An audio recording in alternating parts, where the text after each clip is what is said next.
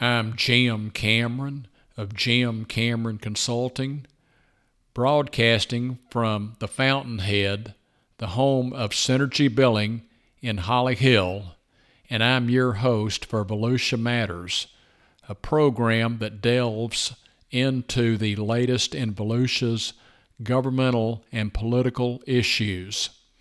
Now, this show will include interviews with city and county, as well as school board officials, members of our legislative and congressional delegations, and other members in the political community on a variety of topics.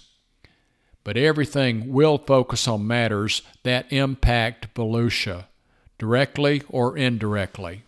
And now for the news. I just have wonderful news. We've heard from the Office of Management Budget and the Corps of Engineers that the Daytona Beach Stormwater Retention Feasibility Study and Design has finally been approved and funded in the Army Corps of Engineers work plan. At Wednesday night's meeting, Daytona Beach City Commissioners received a call from Congressman Michael Waltz, who announced that $3 million has been approved for an Army Corps of Engineers design study for flood control projects in Daytona Beach. Normally, $1 million would be allocated over 3 years, but Waltz stated that all $3 million has been allocated at once, which should expedite construction funds to reconstruct the city's infrastructure to mitigate the impacts of flooding. He also stated the study should begin this spring. It's likely the study will focus on the Nova Road Canal, which runs from Ormond to Port Orange, which has caused widespread flooding in Daytona Beach's midtown neighborhoods. Mayor Derrick Henry said the study and flood prevention projects will be transformational for Daytona Beach. At that same meeting, Daytona Beach commissioners approved a 15-year incentive agreement with Clyde Morris Partners, whereby the city will pay a $60,000 maximum to partners to construct and manage 227 affordable apartments. Their rental rates shall not exceed the 30% limit for low-income households. Payment will be made after partners' rental rates are reviewed to assure that targeted households have been served. On February 28th, New Smyrna Beach City Commissioners discussed economic development strategy as it relates to Southeast Volusia. Last year, the City Commission approved a commercial space industry opportunity overlay to identify permitted sites to attract space-related industries.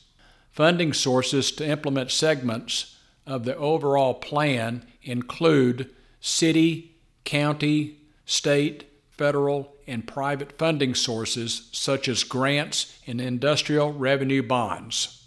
Next item. On January 19th, the Florida Department of Transportation's A1A Resiliency Strike Team kicked off plans to repair and strengthen 13 miles of A1A in Volusia and Flagler counties. A team from FDOT, the county, Army Corps of Engineers, and Department of Environmental Protection will focus on constructability, environmental and wildlife impacts, aesthetics, and cost aspects. Their next meeting will be March 8th, 5:30 at the Casements in Ormond Beach. Look for city and county officials to attend this meeting. Next item, the State of the County Luncheon took place at the Ocean Center with approximately 500 attendees.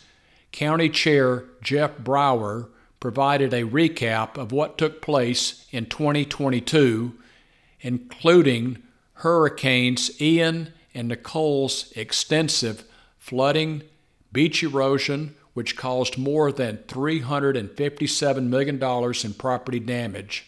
Brower stated the council will likely have to address whether to move the coastal construction control line westward, which would only allow construction on the west side of A1A. Brower then stated the council must focus on water quality and that the Halifax, Indian, St. Johns, and Tomoka rivers are on the state's impaired waters list. It was also mentioned that the council adopted a 5-year strategic plan to expand the availability of affordable housing and allocated $1 million for Halifax Urban Ministries to provide a temporary shelter on Derbyshire Road for homeless vets. The council also partnered with Charter Communications to provide broadband internet service to rural areas of the county with no reliable high-speed internet connection or no service at all. Look for more details of this meeting in my newsletter coming next week. On February 28th, the Florida Department of Transportation hosted a public meeting regarding a project development environmental study for LPGA Boulevard from US 92 to Williamson Boulevard. Over 100 participants were at this meeting. FDOT Project Manager Stephen Buck provides details. The project is evaluating widening LPGA Boulevard from 2 to 4 lanes from US 92 to Timber Creek Road, and then from 4 to 6 lanes from Timber Creek Road over to Williamson Boulevard. It includes replacement of the Timber Creek Bridge and includes a brand new signalized turbine interchange. So 4 lanes today, it'll be 6 lanes that'll go through, and then it'll have an additional 2 turn lanes on it to service the intersection on either side of the Tomoka River Bridge. Only one problem: construction money for this project has not been designated. Next item, the county's Environmental Natural Resources Advisory Committee met this week to review and provide recommendations on the county's tree ordinance. Also, Volusia's Tourist Development Council, which makes recommendations regarding bed tax revenues, met and heard a sales and marketing report from Ocean Center Director Tim Riddle. Also, each CVB director provided an update on their most recent quarter, and some meetings that you might want to add to your calendar this month. River to Sea TPO Board of Directors, March 22nd, Daytona International Airport, Central Florida Commuter Rail Commission, March 23rd, Links Administration Building in Orlando, Team Volusia Economic Development Board meeting, March 24th, Sanborn Center in DeLand, Volusia Elected Officials Roundtable, March 13th, Daytona International Airport, and Volusia County Council, March 7th, County Administration Building in DeLand. Next item, the Florida Chamber held its pre-session legislative fly-in in Tallahassee last week. Senate President Kathleen Passidomo and House Speaker Paul Renner agreed to work with Governor DeSantis on several tort reform measures, including House Bill 837, which would eliminate insurers paying plaintiff attorneys' fees who successfully file auto accident lawsuits. Renner said the intent is to lower auto and property insurance costs. Plaintiffs' attorneys and Democrats who oppose the bill say limiting lawsuits and legal fees unjustly affects injured individuals. Some other bills: House Bill 1 and Senate Bill 202 would make every Florida student eligible for state-backed vouchers that could be used for private school tuition. These bills would also create flex education savings accounts to be used for tutoring services and other instructional needs. Another item, House Speaker Renner highlighted House Bill 3, which would block state investments related to ESG, that meaning environmental, social, and governance standards. ESG investment funds only include companies that adhere to their policies for climate change, racial inequity, and supply chain labor standards.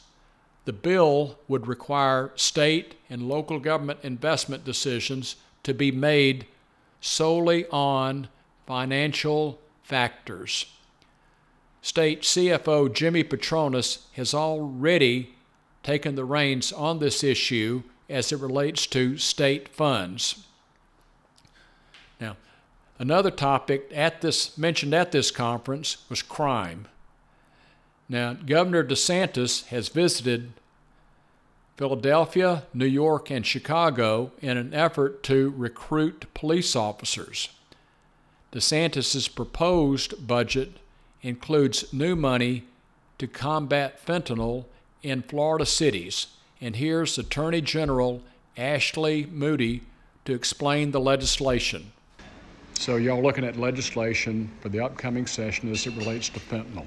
Yeah, I stood with Governor DeSantis just recently, and we announced some great legislation to give more resources to our law enforcement teams to interdict fentanyl, and also to strengthen penalties for those that are manufacturing illicit substances, deadly substances like fentanyl, to look like food products or package them in packaging that looks like candy that might attract minors. That we're seeing more and more of that in Florida. That will not be tolerated. We'll do everything we can to protect our children.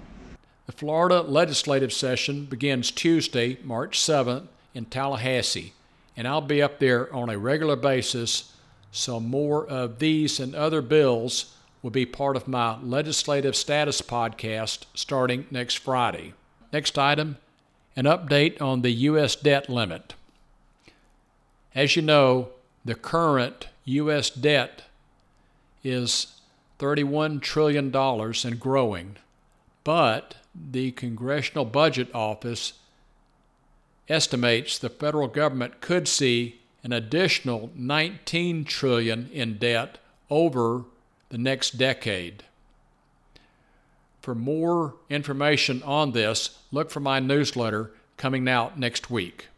And some miscellaneous updates. Francesca Audino will be the new caseworker for District 7 Congressman Corey Mills. Their office will be in Port Orange City Hall, and their phone number will be 238-9711. As I said, they'll be located Port Orange City Hall. And there's a new office number for Congressman Michael Waltz, whose office is now located at Ormond Beach City Hall. Their number is 281-4949. And there you'll find Ernie Aldino, Randy Anderson, and Sue Bauer. And before we interview today's guest, I'd like to put in a word about Fountainhead, Jason Meyer's headquarters campus in Holly Hill for Synergy Billing. This facility is on the site of the old Holly Hill Middle School, 1200 Center Avenue, just north of LPGA Boulevard. Synergy Billing, a medical billing and coding company, is just one segment of Fountainhead, and there's more to come, so stay tuned. And now for today's guest. Representative Chase Tramont is our newly elected member to the Florida House District 30, which is southeast Volusia down to Brevard. Previously, He was a Port Orange City Council member. He is a marketing manager for DME Delivers in Daytona Beach and was a board member for First Step Shelter. He was a pastor for 10 years before teaching American history and coaching basketball at Spruce Creek High School. Now, for the coming session, his committee assignments are Commerce Committee, and then serving on the Insurance and Banking Subcommittee, also Collective Bargaining, Judiciary. He's also the Children and Families and Seniors Subcommittee, as well as Ethics, Elections, and Open Government Subcommittee. We're sure glad to have you with us today, Chase. Now, I know you've been up there in Tallahassee the last few weeks for committee meetings. Anything you can share with us on meetings? Thanks. First of all, thanks for having me, Jim. Always a pleasure to be with you, brother. Sure. To be quite honest, we've had a number of meetings that have been canceled in and out. It's hard to tell you when some of our meetings are going to actually happen or not. A lot of bills are still yet to come back. I serve on 3 subcommittees and 2 big committees.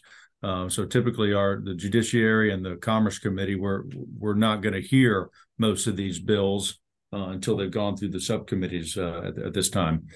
And a lot of on the Insurance and Banking Subcommittee, we didn't meet today. We were actually supposed to meet today, but we didn't have it. Typically if we don't have major bills to hear, we're not going to meet yet. So I expect it certainly to pick up the first week of session.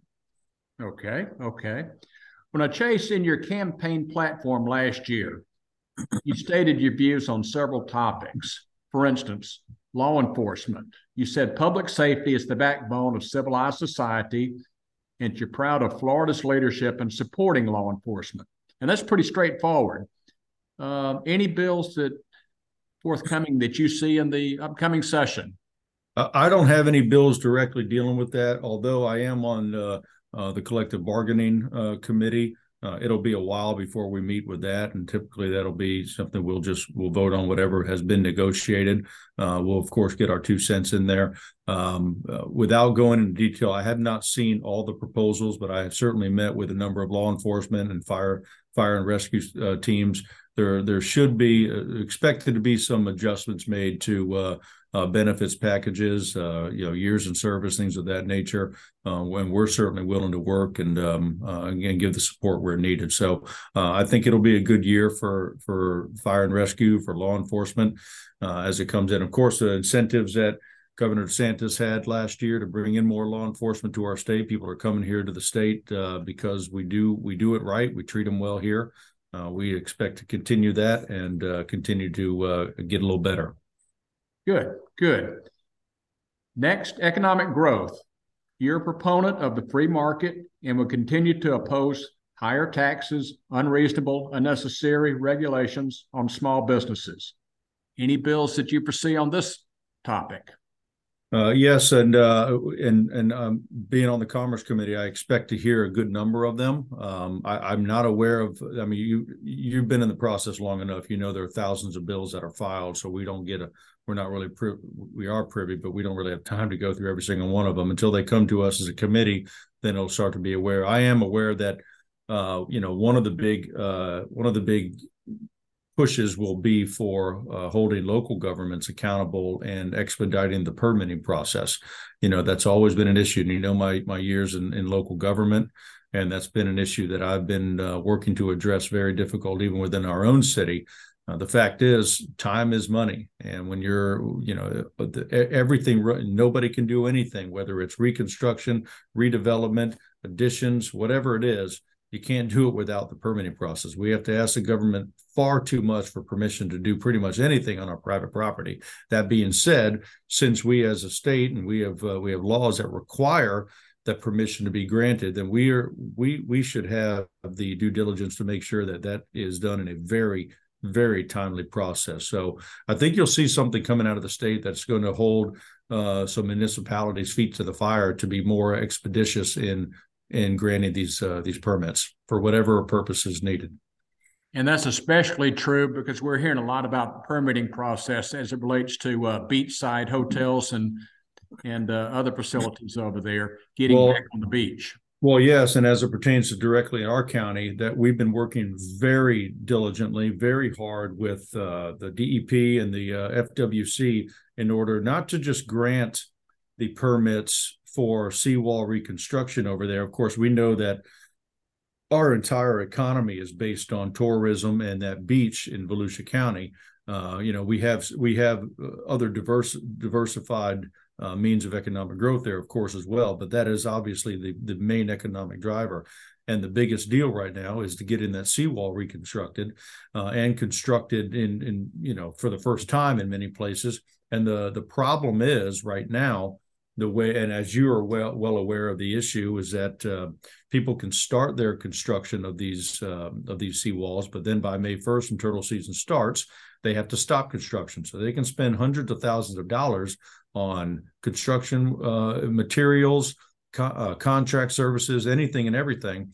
And then when that date hits, they lose it all because they can't continue the seawall. In addition to that, they've left their properties wide open to whatever destruction that natural disasters can bring in this next hurricane season. So we're working very hard to try to get everybody in agreements. And I think the county is starting to see, I've met with Clay Irvin a number of times. I think he's starting to feel a little bit more positive about getting some mitigation in that. So what we're asking for basically is an open-ended permit to allow construction to take place, because they can grant it past May 1st to say June 1st or July, and that's just not enough. You can't pick a specified date. There has to be a way in which we can mitigate the turtle nesting season along with the construction that desperately needs to take place. So we're working hard with that. We're using whatever power and influence that we have in our office to get that done. Unfortunately, that's just a bureaucratic nightmare that we have to deal with in government.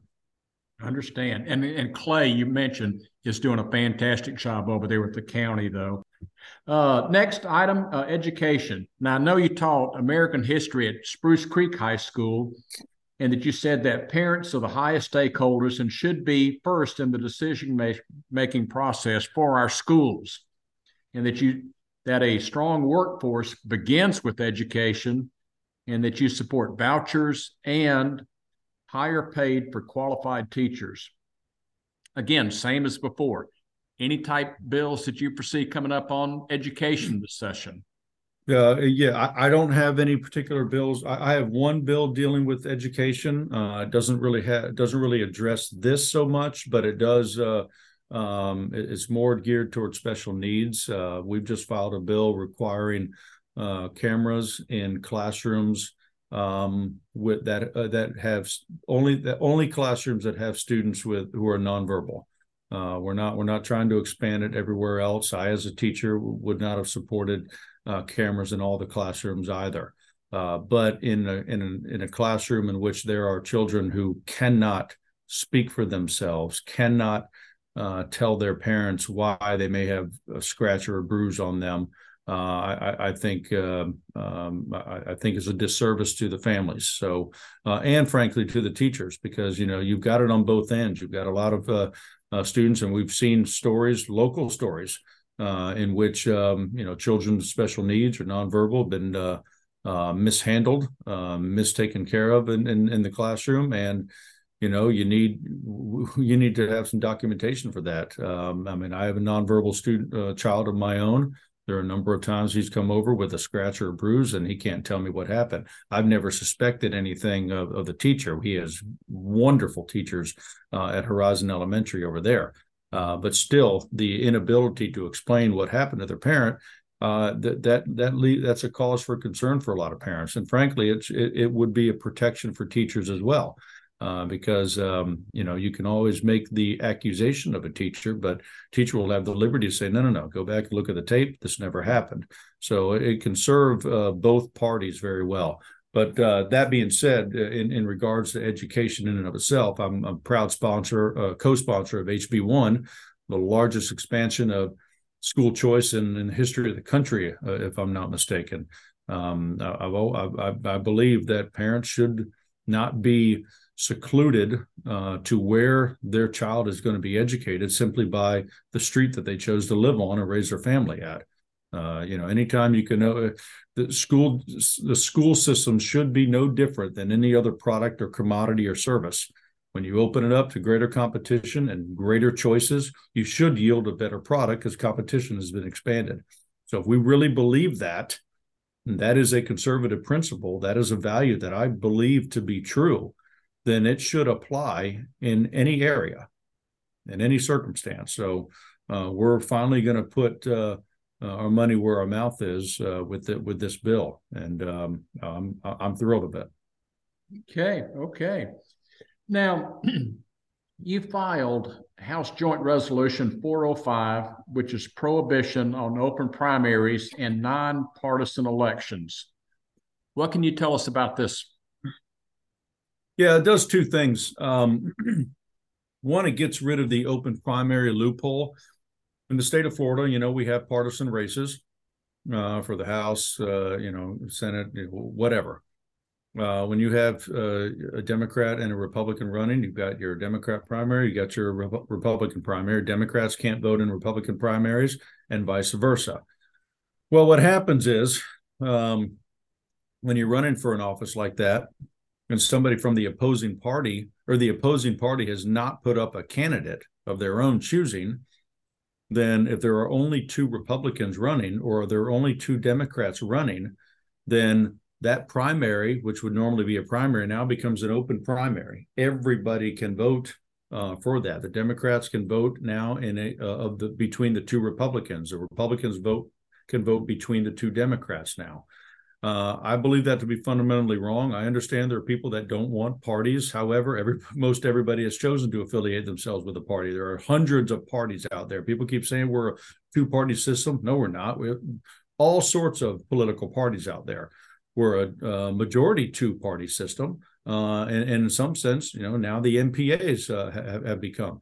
But the fact is, when you're in a party, or if you're not in a party, you have chosen to be a member of the Democrat Party or the Republican Party. And if your party has chosen not to put somebody up to represent your values, your interests in your party, well, you should not be able to infiltrate, for lack of a better word, and manipulate the party's choosing for their candidate. I don't believe that. So my bill would get rid of that. And frankly, both parties you're going to have people in both parties that like this, and you're going to have people in both parties that do not like this. In my race, there was a write-in candidate. What you can do is you can put a write-in candidate to close your primary. If there's a write-in candidate there, then the Democrats can't vote in the Republican primary, and Republicans can't vote in Democrat primary. The Democrats did that up in North Jacksonville as well. There were 5 Democrats running, no Republican. There was a write-in candidate in there that closed the primary. Nobody wants the other party to be able to manipulate their party's candidate of choice. So that's what this does, is simply protect that. And the other aspect to it is nonpartisan, getting rid of nonpartisan elections in local municipal elections. Now, that will likely be controversial, particularly among the cities and towns around the state. But let's just call it what it is. And you've been in local politics long enough. There's no such thing as a nonpartisan race. Oh, yeah. Both parties are extremely actively engaged in every race throughout the county. So they're already partisan races. This would just make it official. And the fact that we have a law on the books that prevents a candidate from being able to tell the voters who they are at their core, I find that to be wrong, frankly, because this is an issue of transparency, period. When I knocked on thousands of doors in Volusia County when I was running for my city seat and my reelection campaign. And the most commonly asked question I got, if I were asked a question, the most commonly asked question you get is, what party are you? What party are you Yeah, affiliated with? and I've come across that as well. Well, and look at any social media, Facebook ad or whatever you see when you're scrolling through the thing. You see a video, someone running for city council, someone running for county council, and read the comments on there. It's fascinating to see how many people will say, "What party are they? How come they're not listing their party? Why are they afraid to list their party?" Fact is, we're not allowed to.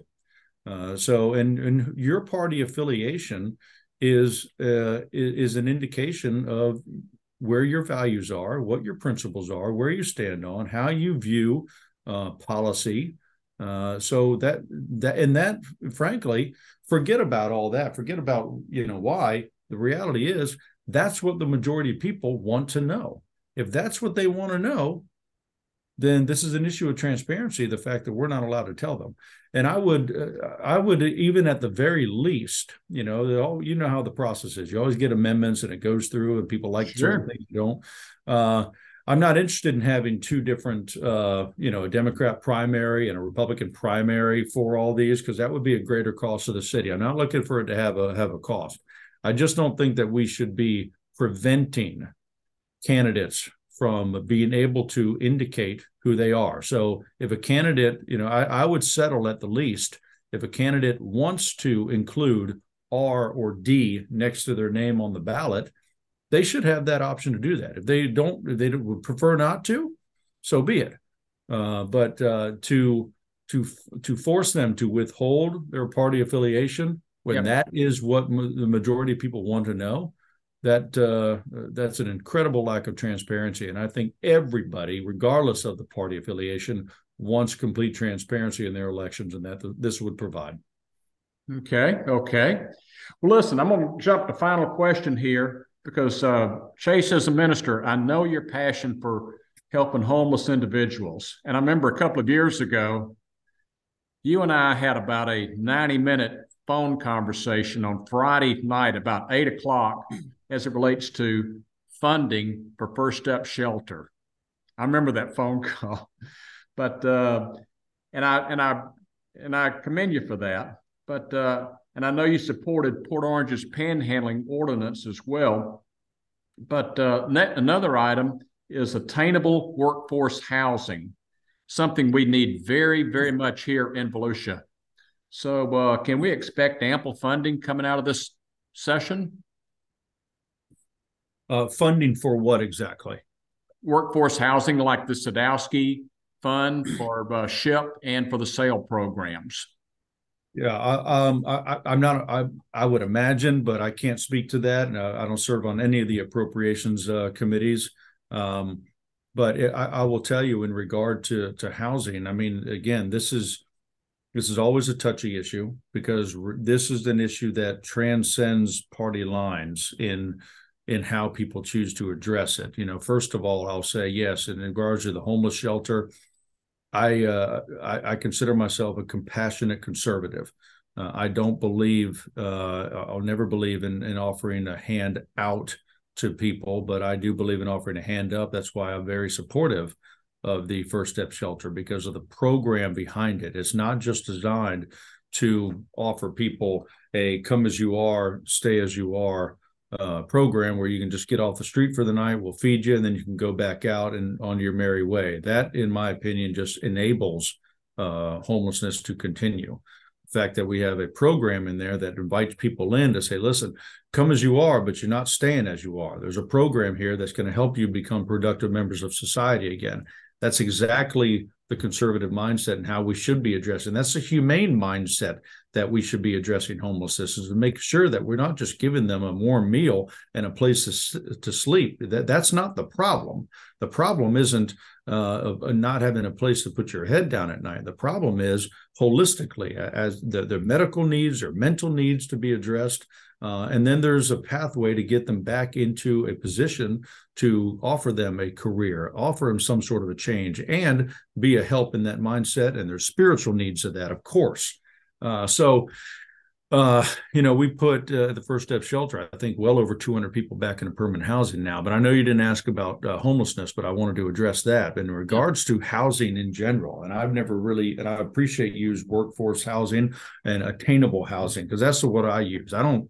call anything affordable housing. I just put attainable housing because Exactly. you can afford whatever you can afford, and you can't afford what you can't afford. But this is a touchy issue because, what I find fascinating, a lot of it's done at the local level here.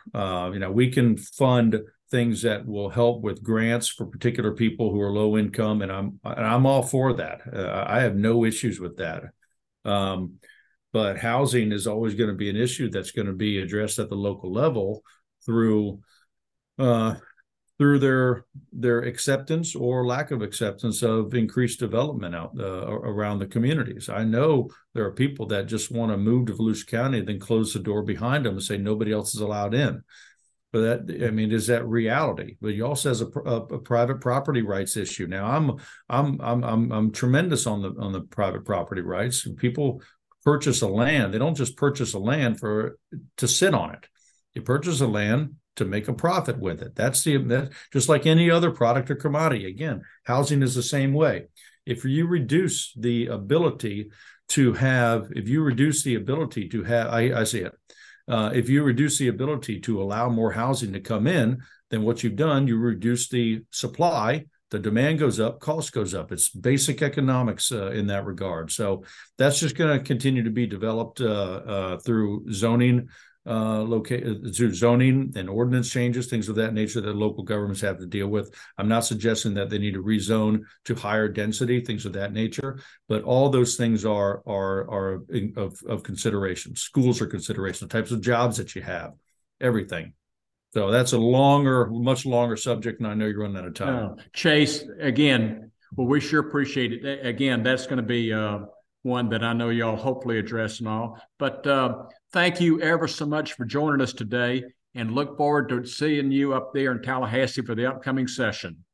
Let us know when you come up. I'll always make time for you, brother. Thank you for everything, your years of support and friendship, brother. You got her, pal. See you, Jim. Take care, Chase. Hey, is that cash offer still on your voicemail? $1,000. Cash. Atta baby. Hey, Jim. Take care. And again, I'd like to thank today's guest, Representative Chase Tramont, for joining us. And I want to again announce, as of this minute, the U.S. debt stands at $31.5 trillion, and it's growing by the minute. Now, look for a new podcast episode to be released next week. And the views expressed on this podcast may or may not necessarily express the opinions of Jim Cameron Consulting. And for more news, check out my newsletter, which is emailed each month. And if you're not receiving it, call me at 566-2140. And if I miss your call and not return it in 8 business hours, I'll pay you $1,000. And listen for my Legislative Recap podcast starting next Friday, March 10th. And each Friday, where I will focus on specific bills moving through the House and Senate. Now, one more thing. I'd like to get your feedback on this podcast. I know my voice may be a tad slow, but that ain't going to change. But do you have a particular guest you think I should interview? Or is there a specific news item that I should mention? Email and text me your comments. Now, before I close, I'd like to ask that you support the Halifax Humane Society. My buddy, Pam Clayton, runs a good operation located at the I-95 and LPGA intersection. Check out their website, www.halifaxhumanesociety.org. And I got to mention an old friend, Mel Stack, who has gone above and beyond in his support of the Humane Society. This is Jim Cameron signing off, saying peace, love, and roll tide.